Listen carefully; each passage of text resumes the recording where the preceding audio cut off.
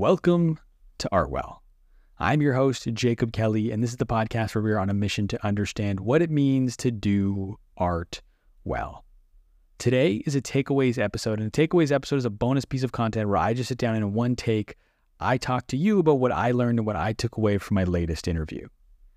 And today we're discussing my interview with Jack Bond. And the reason we had Jack Bond on the show this season is because he's the only living director to have made a film with Salvador Dali. In 1965, he made the documentary Dali in New York, which profiles Dali's life in New York. And this, as far as I can tell, is his first ever podcast appearance. He's 86 years of age, and so I was absolutely thrilled to get him on the podcast. And I want to give a special shout out as well to Mary Rose behind the scenes who helped make this interview happen. So Mary Rose, if you're listening to this, thank you very much. And one other thing when it came to Dali New York is it was lost for many years. It was very hard to come by. I was lucky enough to get access, thanks to Mary Rose, to the documentary before this interview. And for you, Mary Rose is currently in the process of getting that movie added to Amazon Prime. So if you want to listen to it, I will be updating the description of this episode when it comes out. So depending on when you're listening to this, you can find a link to the documentary in the description. And if it's not there yet, you can follow me on Twitter. I will be sharing on Twitter when the documentary is released. And it's really cool. It does provide this insight into Salvador Dali. I spent months studying him. I've read books. I've watched other documentaries. I've watched interviews, breakdowns, the whole thing. I've read interviews. There's nothing quite like Dali in New York. It gives you a different perspective. It gives you so much access. And it gives you people who made the film weren't necessarily just going to roll over and do what Dali said. They were comfortable pushing back. This movie isn't just Dali. It's Jack bringing in this writer, actor, director, Jane Arden. And it's kind of like her experience in Dali's orbit. A lot of the movie actually follows kind of her experience interacting with Dali. And so it's a really interesting, she is truly the lifeblood of the film. So it's a really interesting biography. So again, if you want to check it out, I highly recommend it. The links to it will be in the description of this episode. But now let's get to some of my takeaways. I have a few here for you today. The first one being was Dali wouldn't take no for an answer, that anything would go, that whatever he would want, he would just push and push and push and push until he got it. And so when I asked Jack, what did he learn from Dali? He said is that it was this. And this answer of Dali wouldn't take no for an answer came up repeatedly throughout the interview. And, Jack kind of summarized it really well near the end where he said, if you want it, get it. And that's what he's saying is that there's always a way to get what you want. You just have to keep pushing until you find how to do it. And Dali was like that. And that's a trait you see time and time again in some of these great artists and just great leaders and individuals. Steve Jobs was known for this thing that that was called the reality distortion field. And I'm going to do I'm going to do a very basic explanation of this. But essentially it's like Steve Jobs just had what appeared to be this ability to bend reality to his will, to whatever he wanted. Things that people would deem impossible, Steve Jobs, through sheer will, would find a way to make them happen. He could bend, he could distort reality. He would not take no for an answer. If he wanted it, he would go and get it. And you see this even in a more contemporary example in the YouTuber Mr. Beast. He refuses to take no for an answer. He just finds a way and will keep searching for a way to get it done until he can get it. So the biggest thing that Jack Bond learned from spending a lot of time with Dali is that don't take no for an answer.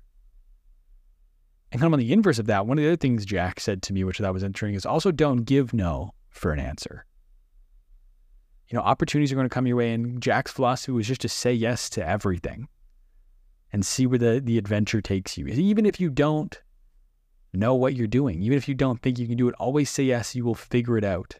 Because even if you don't know and you say yes, if you want it eventually, you will get it. You can find a way to make things happen. And so the biggest thing that Jack talked about is just this sheer commitment to this fearlessness. That was another word Jack talked about a lot in the interview, is he was fearless as an individual. And so he would take on anything and everything without fear and just go for it. And that's kind of a spirit I want to take away from this interview, is to not be afraid to just go for things. And I feel like I have that to a degree already, but it was just interesting to hear it coming from Jack. And kind of this idea of this fearlessness, of this drive to just continue going for it. Jack was born in 1937. At the time of this recording, he is 86 years old. And in my interview with him, he told me there's a screenplay that he's written that he wants to make and that he's actively working on trying to get made. Again, he's 86 years old. This is the energy. This is what I want in my life. I want to still be going for it at 86. I still want to have the fire, the ambition, the drive to make art, to have something to say and to share it with the world. And so I just love that. I love finding these people who are quote unquote past their prime, but aren't letting that label define them and are still wanting to go for it. I just absolutely love it. There's something about that just inspires me to know that this truly is a forever game. Art isn't something you're going to just get acquired. You can be creative. You can be artistic forever. And so I just absolutely love that Jack, at 86 years of age, is still out here trying and wanting to get a movie made. And for you, I kind of spin that on you, is to ask you this question: is, are you going to want to make, what are you, with what you're making right now, are you going to want to still be making that when you're 86? It's a real question. I think for me, like, I looked around a while ago thinking about this, and there was like, I remember making a TikTok, actually. This is where I'm going to go with this. I remember making a TikTok once. It's like a joke with my old podcast, which I've been doing for 4 years. And the TikTok was essentially like, oh, just me doing all this work this week until forever, I guess. Because there is no deadline. There is no finish line when it comes to art, when it comes to what you're making. Especially when forming like a podcast, especially an interview podcast, ends when you quit. Your career as an artist doesn't end until you quit. And so my question to you is, with the path you're on, with whatever you're making now, is it something you want to do forever? Or is it something eventually you're going to want to quit? And my question for you then is, if you do want to quit, what do you want to do forever? That's obviously a difficult question. You're a human being, and so you're going to shape and evolve. And maybe I don't do this specific podcast forever, but I think this mission I'm on of doing podcasts, interviewing people, something I will do forever. I am 5 years in and I'm still excited to do this. I was excited when I was preparing for my interview with Jack. You know, and I think the way we approach our artisticness and things will change, right? Like, this is my second personal podcast, the 5th podcast I've hosted. And so like essentially what I'm saying is, I understand you were going to evolve, but life is a forever game. So make sure you're playing a game you can play forever. Be 86 and still wanting to do the thing. Be like Jack.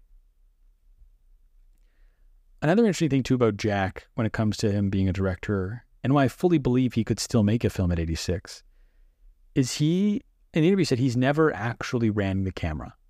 He's never been the guy holding the camera, getting the shots. He's there directing. You know, he's organizing the chaos.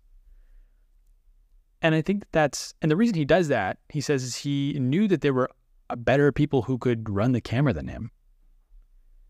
You know, and that's such a valuable trait, to be able to kind of step aside, to move aside, remove the ego, and admit that there are other people who are better at this than you. And the takeaway from me is that, like, figure out what your core skills are. Like, what are you truly the best at? What are you better than most people at? And double down on that thing. You know, I think my personal philosophy is you can get so much further doubling down on your strengths and trying to make up for your weaknesses. And when you double down on your strengths and you start to find success, then find the people who supplement your weaknesses and do them much better than you can. Remove the ego. And I think that's a hard thing to do, especially for online creators. because we're so used to being in control of every single piece of the creative process. This show, for example, I'm responsible for everything. I'm responsible for sourcing guests, for doing research, for both the season and the interviews, for editing everything, for doing everything is me. And hopefully one day, eventually, I'm not doing all of it. And I can just double down on the things that I love to do and I'm the best at. And that might be the secret to finding a way to make things forever, to make a movie when you're 86, is to keep the process fun, to make sure you're doing all the things you actually enjoy doing. I remember listening to Tim Ferriss on Colin and Samir, and he said anything that takes even the most minor of toll on you over time will compound to make a big impact.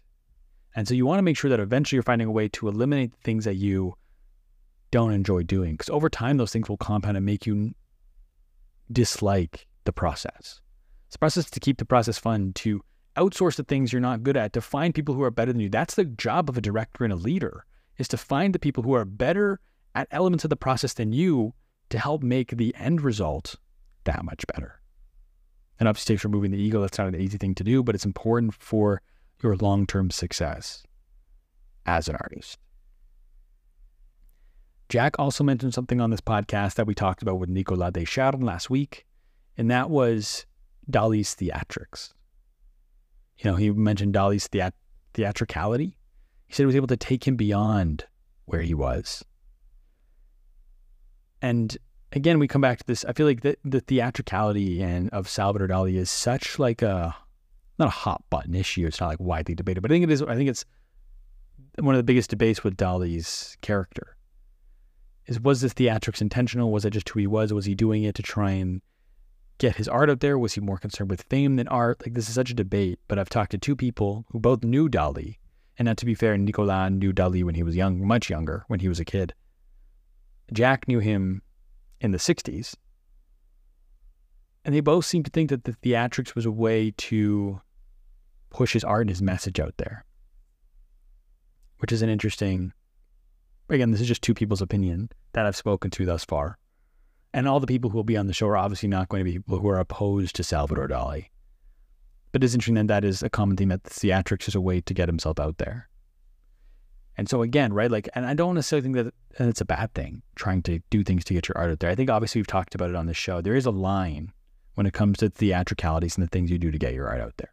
Because to me personally, I felt like Dali almost crossed the line where the theatrics were just for the sake of the theatrics and they weren't necessarily for the art anymore. They kind of lost the purpose of the theatrics over the course of his career, and it became about them, not about the art. But then again, like we talked about with Nicolas last week, is just maybe that's me not giving enough credit to the second half of Dali's career, which most people don't do. So the theatricality of Salvador Dali, once again, is something I want to continue to think about much beyond the ending of this season.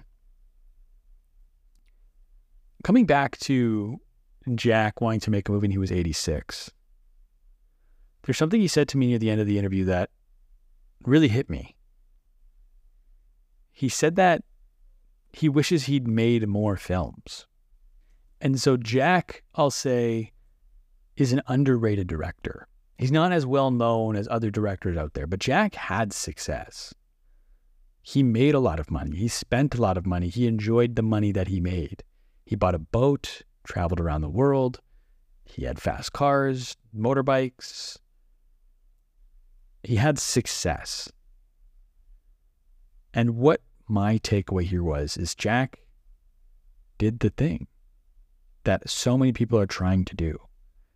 He was successful with his art. He made a lot of money, and then he got to elevate his lifestyle, which feels like what a lot of people are trying to do. But at the end of the day, despite having all of those things, at 86 years of age now, he wishes he just made more films. And that's not me saying that I think he regrets living his life. He lived a very complete, a full and happy life. He had to experience a lot of amazing things, was friends with a lot of amazing people. But despite all of that, the thing he wants now more than anything is to make more movies and to wish he had made more movies. The reason to make art isn't for the rewards. It is for the sake of making it itself. And so I ask you again, are you making something because making it is a reward? The rewarding part of the process is the process itself. Because if the reward for you is how many views you're going to get on your TikTok, I don't think you're playing a forever game. I think you're chasing the rewards. And so I encourage you to find the thing that the process itself is the reward. Because like I said, Jack got all the rewards and just wanted to go and make more movies in the end. And now he's 86 years old. He's still out here wanting to make films because he absolutely loves it. When it came to the way Jack made films, I was asking about his creative process. We didn't get to dive into it a ton, so I actually have a couple bullet points here of some things that I found in my research that we didn't get to, but I still wanted to share with you because I think they're valuable. And one of them ties into an actual thing Jack said, another one is completely separate. But I guess I'll tie them together here. I'll make it nice and clean. When making a story, making a film, Jack's philosophy was do it for real, because what else do you got? And I have this quote here of his that I found in my research in one of the few interviews of his I could find. And the quote is, if you have a story to tell, just tell it truthfully, the way you see it. Forget the fads of the day, they will pass, but your film will live on. So how I kind of interpret that is just tell the story authentically. Do what you have to do to tell the story in the best way, in the most real way. And my interpretation of real way isn't like, don't use effects, don't do anything like that. It's just do what is best for the story. It's my take on that. Tell the story in an authentic way. Don't chase trends. Don't edit it a certain way because that's how you think movies should be edited right now. At the end of the day, do what is best for the story. Tell the best story you can possibly tell. Use all of the tools at your disposal. Don't just use the tools that everyone else is using right now.